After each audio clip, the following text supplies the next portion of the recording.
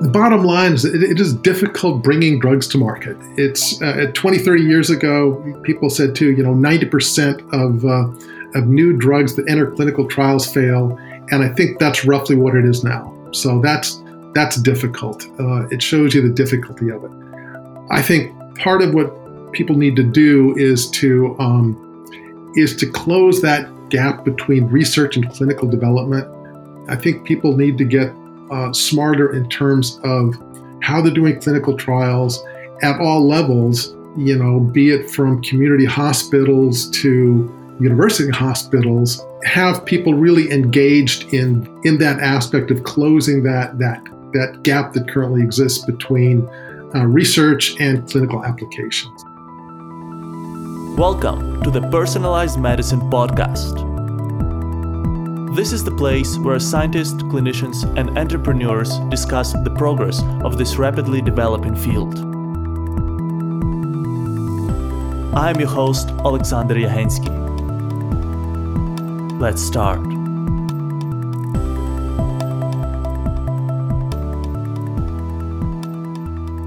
3, 2, 1, and we are live. Welcome to the next episode of the Personalized Medicine Podcast. Today, we are returning to a very exciting topic of immune oncology, and we will talk in detail about novel approaches to treat cancer based on CAR T-cell technology. It is my pleasure to introduce to you Dr. Eric von Hofe, the Senior Advisor and former President of Affimmune Therapeutics. Eric's story is a showcase of a remarkable career in the biotech industry. Eric studied biology at UC Berkeley and received his PhD from the University of Southern California, where he worked on genotoxicity studies of cancerogenic petroleum fractions. Eric continued his career in cancer research doing 2 postdocs at University Hospital Zurich and at Harvard, and then taking a position of assistant professor at the University of Massachusetts Medical School. In 1992, Eric made a transition to biopharmaceutical industry, leading the development of antisense oligonucleotide therapies at Hybridon. Eric subsequently led multidisciplinary drug development programs at Millennium Pharmaceuticals as a director of drug discovery research.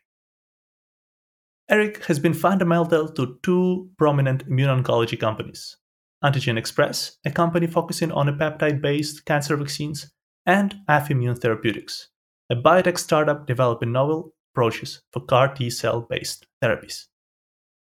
With about 50 articles in peer-reviewed journals and 4 patents, Eric is a true expert in the field of oncology, and it is my privilege and honor to welcome him on our show. Eric, thank you so much for accepting my invitation and welcome on our podcast. My pleasure. Good to be with you here. Perfect. So, Eric, you have a very fascinating and inspiring career and working both in academia and in industry. So, can you describe the arc of your journey for us? What got you inspired in biology in the first place, and how that interest led you through the amazing career steps that you have experienced so far? Sure. Yeah. So my interest in biology really started when I was very young. I think probably when I was in elementary school, I was just fascinated with biology. I remember the first time looking at the simple things one does in school, looking at an onion skin under a microscope, seeing the beautiful organization of cells and whatnot. And the more I looked into that, the more I could see this beautiful kind of organization that there was in biology and nature. So that got me started at an early age. I was also fortunate when I was in high school as a teenager. I had the opportunity of working at a hospital in Los Angeles under the direction of the head of surgery there. And again, that's where I really began doing cancer research. So this was really wonderful. I mean, every time when you work at school, you have a very limited kind of opportunities. Here, this was actually working on things more directly related to patient care. So that was probably one of the most motivating things in my career, and it really kind of evolved from there. I continued some work during college, and then in graduate school, it became clear to where my interest was in terms of cancer research, and it really kind of took off from there. Perfect. And speaking about cancer, I think you've been working in the field of oncology for decades now. And I'm just curious to hear from you, what is your take on the evolution of the approaches that we apply to treat cancer, both from the scientific and the medical standpoint, and what is the role of immunology in that oncological treatments? Yeah, no, good question. There's been a lot of change over the last 30 years. I think one saw in the 1990s kind of a plateau in terms of progress one was making against cancer. Immunology, people were kind of fascinated with this. But there were, anecdotal bits of evidence for the role of the immune system in oncology. So I recall in the 1980s, people would do little experiments where they would irradiate tumor cells for murine tumors, inoculate a mouse with those and like a vaccine. And occasionally you would get regression of tumors in the mice. But people really didn't understand immunology enough to be able to apply this in any really practical way. So a lot of it was just waited for basic research to be done in the field of immunology, so that people could really get a handle on the complex immune system. Part of that too is the gap between experimental systems, model systems, and what happens in people. So animal models will give you some information, but at the end, they clearly lack. They don't predict that well what you're going to see in the clinic with any model, and I think that's particularly true in the field of immunotherapy because mouse immune systems is different from human immune systems. So it's really a big jump. So I think a lot of it had to do with how the knowledge has evolved in the field of immunology and immunotherapy before being able to apply it. And I think that, certainly in the last decade, with the advent of, really two things. One was in the early 2000s with adoptive immunotherapy. This was work by Steve Rosenberg at the NCI, showing that he could get a 50% response rate in patients with metastatic melanoma, and that those data have persisted through today. That really showed that if you had the right T cells, you could have a curative effect in cancer. And then clearly, from 2010, people there was really the advent of checkpoint inhibitors, also showing very impressive responses to many cancers, albeit it's in a roughly 30% of patients, 20 to 30%. So, but again, this was something in an area where previously there was really no. There's a lot of patients for whom there were no other types of therapy. So, two very important points. One on actively showing that active immune cells could do something. And then the other side of that is that if you take the brakes off the immune system, you can also have a very good effect. Perfect. Yeah, and let's talk maybe a little bit about the first component and also about the alpha immune therapeutics. I'm curious to know what actually alpha immune therapeutics is doing and how the CAR T cell based therapies that you are developing are different from what other companies in this space are doing. Sure, right. So what's different about Affimmune is that they're using affinity-tuned CAR T cells. So what that means is that they're taking CAR T cells targeted to tumor antigens, but they're tuning the affinity so that it's optimal in terms of getting maximal activity of the T cell against the cancer. Up until now, the majority of people simply take either a single-chain monoclonal antibody, which binds the most tightly to the target. And then they use that to essentially target the CAR T cell. But these are not really physiological levels. So generally this is CAR T cells are targeted with single-chain monoclonal antibodies that bind in the nanomolar KD realm, which is about 1,000-fold more tightly bound than normal T cell receptors. Normal T cell receptors identify their targets and bind in the low micromolar range. So what really appealed to me is that what you're doing in terms of affinity tuning is you're making it more physiological relevant, and you're preserving more of the natural T cell function. So as I indicated, people have seen that if you get the right T cells, those cells on their own can kill cancer cells. And I think by affinity tuning, you're basically preserving those functions. So you get less T cell exhaustion, you get better serial killing, so going from one tumor cell to the next. And the other advantage there as well is that most tumor antigens are not really tumor specific. So in hematological malignancies, it's somewhat of a more rare issue where you have CD19 that's specifically expressed on tumor cells, also B cells, but B cell aplasia one can deal with clinically. Most cancer cells are truly just associated. So you have some low level of expression on normal cells. So again, if you have affinity tuned CAR T cells, you can tune them such that they will not kill normal cells with low basal levels of expression of a target, but they will very effectively kill tumor cells that have higher levels of expression. So it's really two things that the company is accomplishing. One is to preserve better T cell function, get more longer lived T cells, and also to avoid what's called on-target off-tumor toxicity. So you're making it safer for the patients as well. So sounds fantastic. So I'm curious about the technical details of this affinity tuning approach. So how that can be achieved practically? Right, excellent question. So the CAR T cells, again, the affinity tuned, what we've done is looked at the that which is used to target the CAR T cells, so either single-chain monoclonal antibodies, and simply by various methods, modifying those single-chain monoclonal antibodies or natural ligand by mutagenesis or some other means, such that they do not bind quite as tightly. And one needs to do a number of steps to ensure that one still is getting specificity and yet lowering the binding affinity. So it's really molecular biology, mutagenesis approaches. Actually, it's an interesting story for the founding of Affiimmune. One of the initial targets we're going after, ICAM1.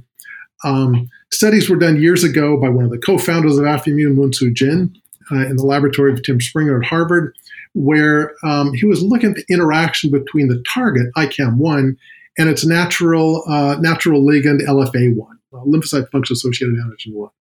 What's interesting with that interaction is the LFA1 can actually change its conformation in a way that changes the affinity.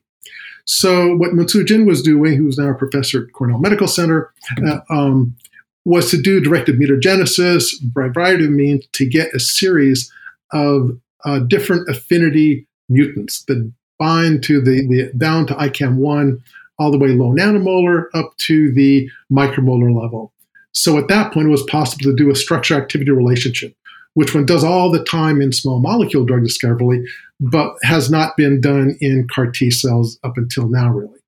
So that was the perfect opportunity. Once he had these different affinity mutants, simply put those onto CAR T cells and then look at a variety of studies, both in the laboratory and in animal models, to identify which is really the optimal CAR T cell. Perfect. And I think it's a great example, again, of how fundamental science is important to drive our progress in the world of biopharmaceuticals. Very true, yes. Perfect, yeah. And I'm still constantly impressed by the power and importance of those cells adhesion molecules, right? And what you just mentioned is super fascinating, right? If you can just tweak a little bit the structure of those ICAM molecules or perhaps other cell adhesion molecules, we can change the interaction between the cells and hence fine-tune therapeutics. Sounds really exciting. We are doing this show for you, and your feedback is very important for us. So if you have any suggestions or comments, or would like to recommend a guest, please write us an email to team@pmedcast.com. You can also reach us on LinkedIn, Twitter, or Facebook. Just type in Personalized Medicine Podcast and you will find us there. To catch our next episode, subscribe to our podcast on your favorite podcasting platform. Please rate us there and leave a comment. This helps us make this show better and reach more people interested in personalized medicine. And now, let's get back to the interview. Eric, one more thing that got me thinking when I was looking through the pipeline of Affiimmune were the bispecific CAR T cells. So can you tell our audience what those are? And again, how easy or how difficult is it to produce them? Right. So, one issue with any type of targeted therapy. So, anytime one identifies a target on cancer cells that you attack that target, you can kill the tumor cell. Tumor cells tend to fight back at you. So, what they do is simply, identify a way of losing that one target, and they happily then grow. So, if you have multiple targets, you're cutting off an escape route of that particular tumor. So the other interesting thing about the first target we're going after, ICAM1, is that's actually inducible by a cytokine released by activated T cells. So when T cells, CAR T cells, any other type of T cell become activated and start killing tumor cells, they'll release interferon gamma, which is a cytokine. That cytokine happens to upregulate the expression of ICAM1. So you're forcing the tumor to do something it doesn't normally do, which is to increase the expression of a target rather than decrease the expression. Now, that's interesting in a dual CAR-T context, in that if you had some other you're targeting some other target, like, for instance, mesothelin or some other target, no target is expressed in 100% of the tumor cells. They're expressed in maybe 60, 70%. So if you then start killing those cells that are expressing that particular target, the T cells, the CAR T cells, will then in that process secrete interferon gamma and upregulate the expression of ICAM1 in the remainder of the tumor cells. So you're taking advantage of multiple targets in the tumor with this dual CAR T strategy. So people have looked at that a little bit in hematological malignancies, but we're pushing to develop that in the context of going after solid tumors. Essentially, from what I understand, the rationale would be just to improve the efficiency of that CAR T cell therapy against a different subpopulation of cancer cells. Exactly. Sure, you're killing a broader spectrum of tumor cells. Got it. Super exciting. Perfect. Eric, I think one more topic that I want to discuss with you is related to your previous work at Antigen Express. I think the topic that is also very hot in oncology today are the cancer vaccines. And I know that at Antigen you worked on the peptide-based cancer vaccines. Now we have obviously the explosion of mRNA technology in the industry, partly driven by the COVID vaccines.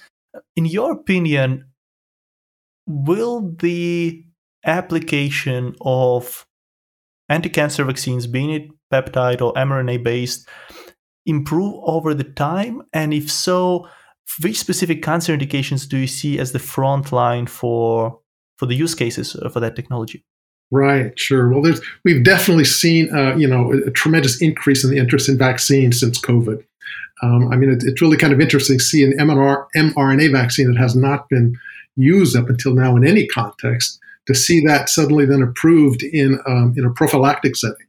So that's combined with, I think, as I indicated, a lot of the increase of knowledge just in cancer immunotherapy in general is giving a big boost to the field of cancer vaccines. So as well as combinations with the checkpoint inhibitors, as I indicated, they're kind of a yin and yang a little bit.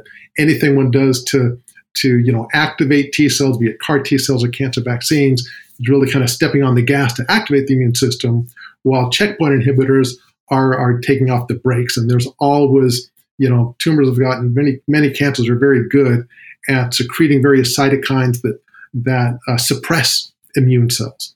So I think the combination of those two, of checkpoint inhibitors with cancer vaccines, other type of immune activating technologies, will be very beneficial. So I think there's clearly been an increase over the last few years in the number of trials going on with cancer vaccines. I think that'll increase. In terms of the types of cancer people are going after, I think it still remains, those patients that have a lower disease burden.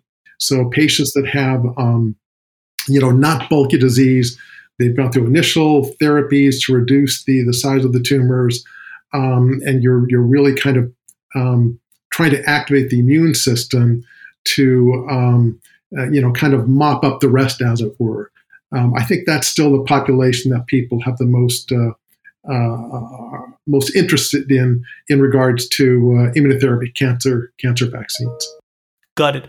And in terms of approach to the vaccines, do you think that it will have to remain personalized, that we would definitely need to process the tumor material from each individual patient and then tweak that either mRNA or peptide-based vaccines to that individual patient? Or there is a chance that some off-the-shelf anti-cancer vaccines might appear in the market at some point in the future? Right. So people began a number of years ago, maybe 5 years ago, looking at so-called neoantigens. So most of those are what are called private antigens for the individual patient. It still takes a fair bit of time, say something like 3 months, to generate a vaccine, an immunotherapeutic vaccine based on those neoantigens. And I think some of the hurdles are the same that when encountered with more off-the-shelf vaccines that people have been developing. So they're still ongoing, but I think probably, I think these the more common targets, not the neoantigens. I think they're not going away anywhere. I think that those are still good targets, and people have really kind of validated many cancer targets, not just with CAR T cells, but also with antibody drug conjugates, various monoclonal antibody therapy. So there are a number of good targets out there which are common, for which one can make them off the shelf vaccines. So I think it's going to be more a challenge of identifying the right patient population, and at what point in disease is optimal really for introducing some type of activating cancer immunotherapy. Perfect. Understand. Great. And Eric, since we speak about the future, what I would like to know, what are the 3 things that you are looking for, you expect to happen in the field of immune oncology over the next, let's say, 5 to 10 years? Sure. Yeah. Now, the first thing is translating some of the success that people have seen in hematological malignancies in patients with solid tumors, and that's clearly the focus of Affimmune. I think they've shown really good progress in that regard. So that's the first thing I'd like to see. See CAR T cells, the activity that's been shown in hematological malignancies translated into solid tumors, which really comprise something like 90% of the cancers. That's the first thing. Secondly, I think it'd be, and I think people are clearly discovering now how to do this, is to generate a more long-lasting immune response. Many of as I mentioned, there's been great success in patients with hematological malignancies, but there are many relapses. To really get a long-term remission, to really make use of the immune system as one originally envisioned, which was to activate the immune system so that it's the way we're dealing with infectious diseases like COVID. So, okay, maybe we'll need a booster shot every couple of years. That's no big deal if you have cancer, and it keeps it at bay. So I think definitely in the next 10 years, we'll see progress in terms of managing cancer in that regard. I think the other thing is we're, there's a tremendous amount of information that we're getting, both from many different patients, many different studies, and also with individual patients. A lot of the technologies now, we're looking at, single cell sequencing to look at, what exactly is going on in that patient. So I think in the next 10 years that, things like artificial intelligence and machine learning will be applied. And that could really kind of change the way people go about both in a research aspect and a clinical aspect in developing drugs.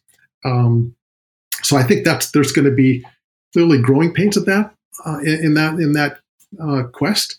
But I think definitely in the next 10 years, there's going to be pretty significant inroads in terms of applying those tools. So I think, as people said before, you don't need to worry about computers taking over your job.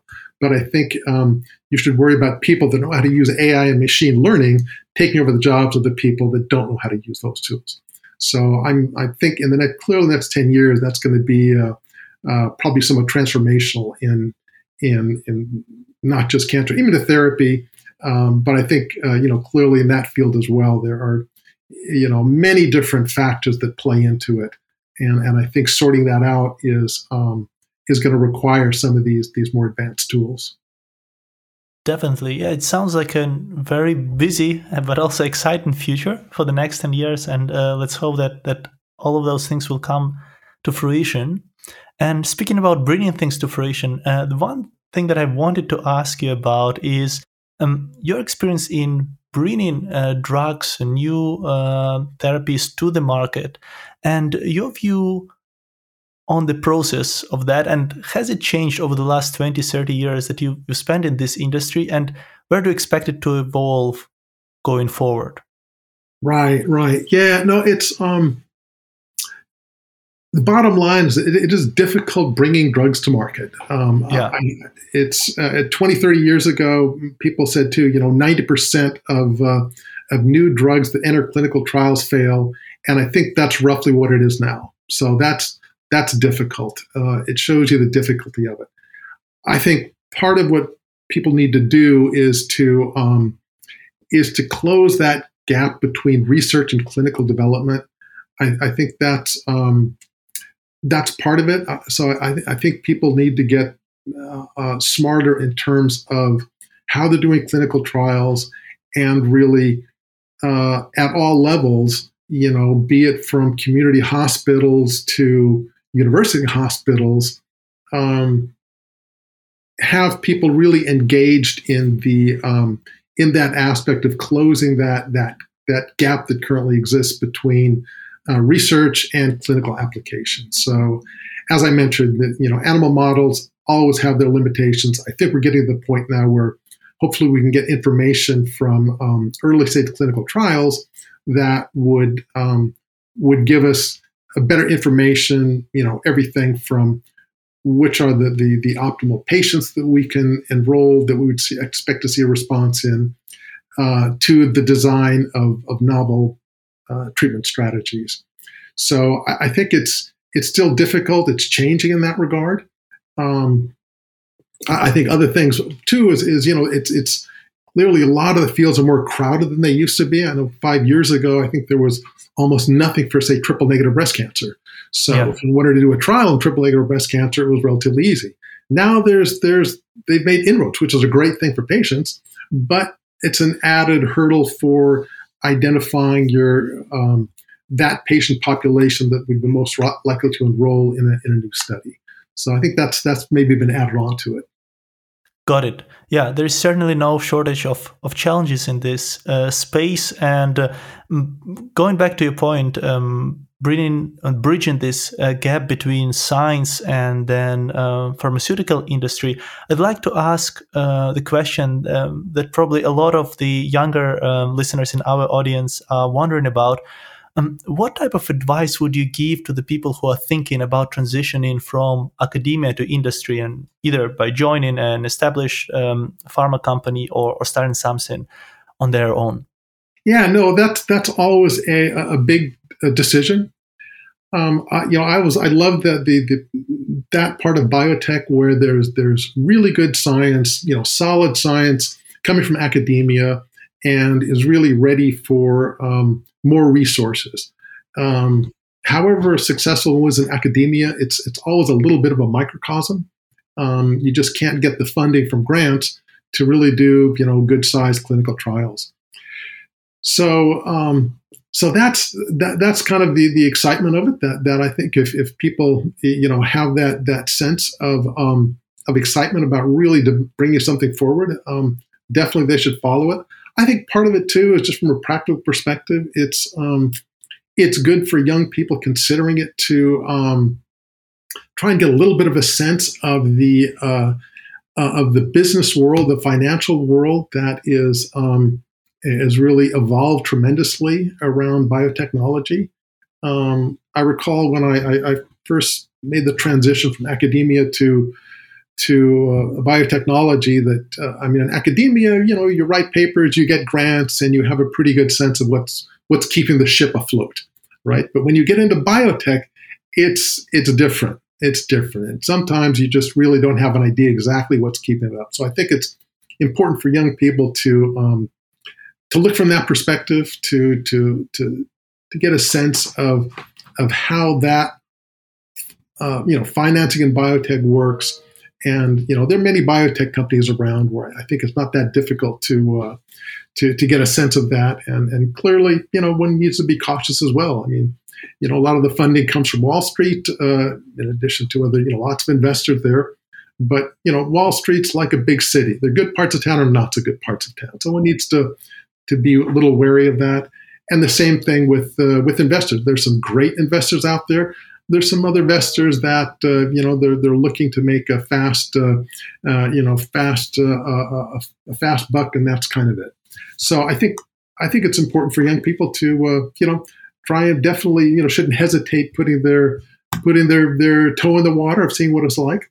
But it's an exciting, very exciting career, and I can highly recommend it if you're up for the rough and tumble that is biotech. Great, Eric. And if I may ask just one more personal question, what was the experience that struck you most after that transition to the industry from academia? It was really the commitment of a variety of people involved with that first company. As I mentioned, it was hard to tell what's really keeping the ship afloat. But I found out later that actually in that particular company, at Hybridon, that we were close to making our first deal. And this was with Hoffmann-La Roche Pharmaceuticals, a very big deal. We had the opportunity of doing a deal with another company before that, a smaller company, for I think it was $5 million, a fair bit. But what I found out later was that the CEO and president took out a second mortgage on their private homes to make payroll because they knew that Roche agreement was coming. So seeing those types of things, seeing the commitment of people there and the passion they have for it, that's also inspiring. So that was one of my first kind of initiations into the biotech world. It does sound inspiring, and it should be so. And I hope that lots of our listeners will hear this story and also realize that this passion and motivation can go a long way if it's put into the right things. And let's hope that more and more people will do so, right, and help our field, the world of biotech, grow further, building upon great scientific ideas. Right. No, yep, absolutely. Great, Eric. That was my pleasure to have this conversation with you. You are such a role model in the biotech space. I really liked everything you described of the CAR T cells, cancer vaccines. It was super insightful. I'm sure our audience will learn a lot from this conversation. One last question before I let you go. Where can our audience find you online in case they would like to reach out to you? Sure. They can email me at evhofe@gmail.com. Perfect. Eric, thanks a lot. I wish you best of luck for your next steps, and we'll definitely stay in touch. Likewise, good talking with you. Thank you so much for being with us today on the Personalized Medicine podcast. If you like this show and know someone who would enjoy it too, please share this podcast with them. And don't miss the next episode yourself. Subscribe to our podcast on your favorite podcasting app. Please rate us there and leave a comment. That helps us to grow and deliver best experience to you. To access the show notes for this episode, visit our website, pmedcast.com. It's pmedcast.com. Our show notes include guest bios, links to their most notable work, and recommendations for additional reads on the topic of the episode.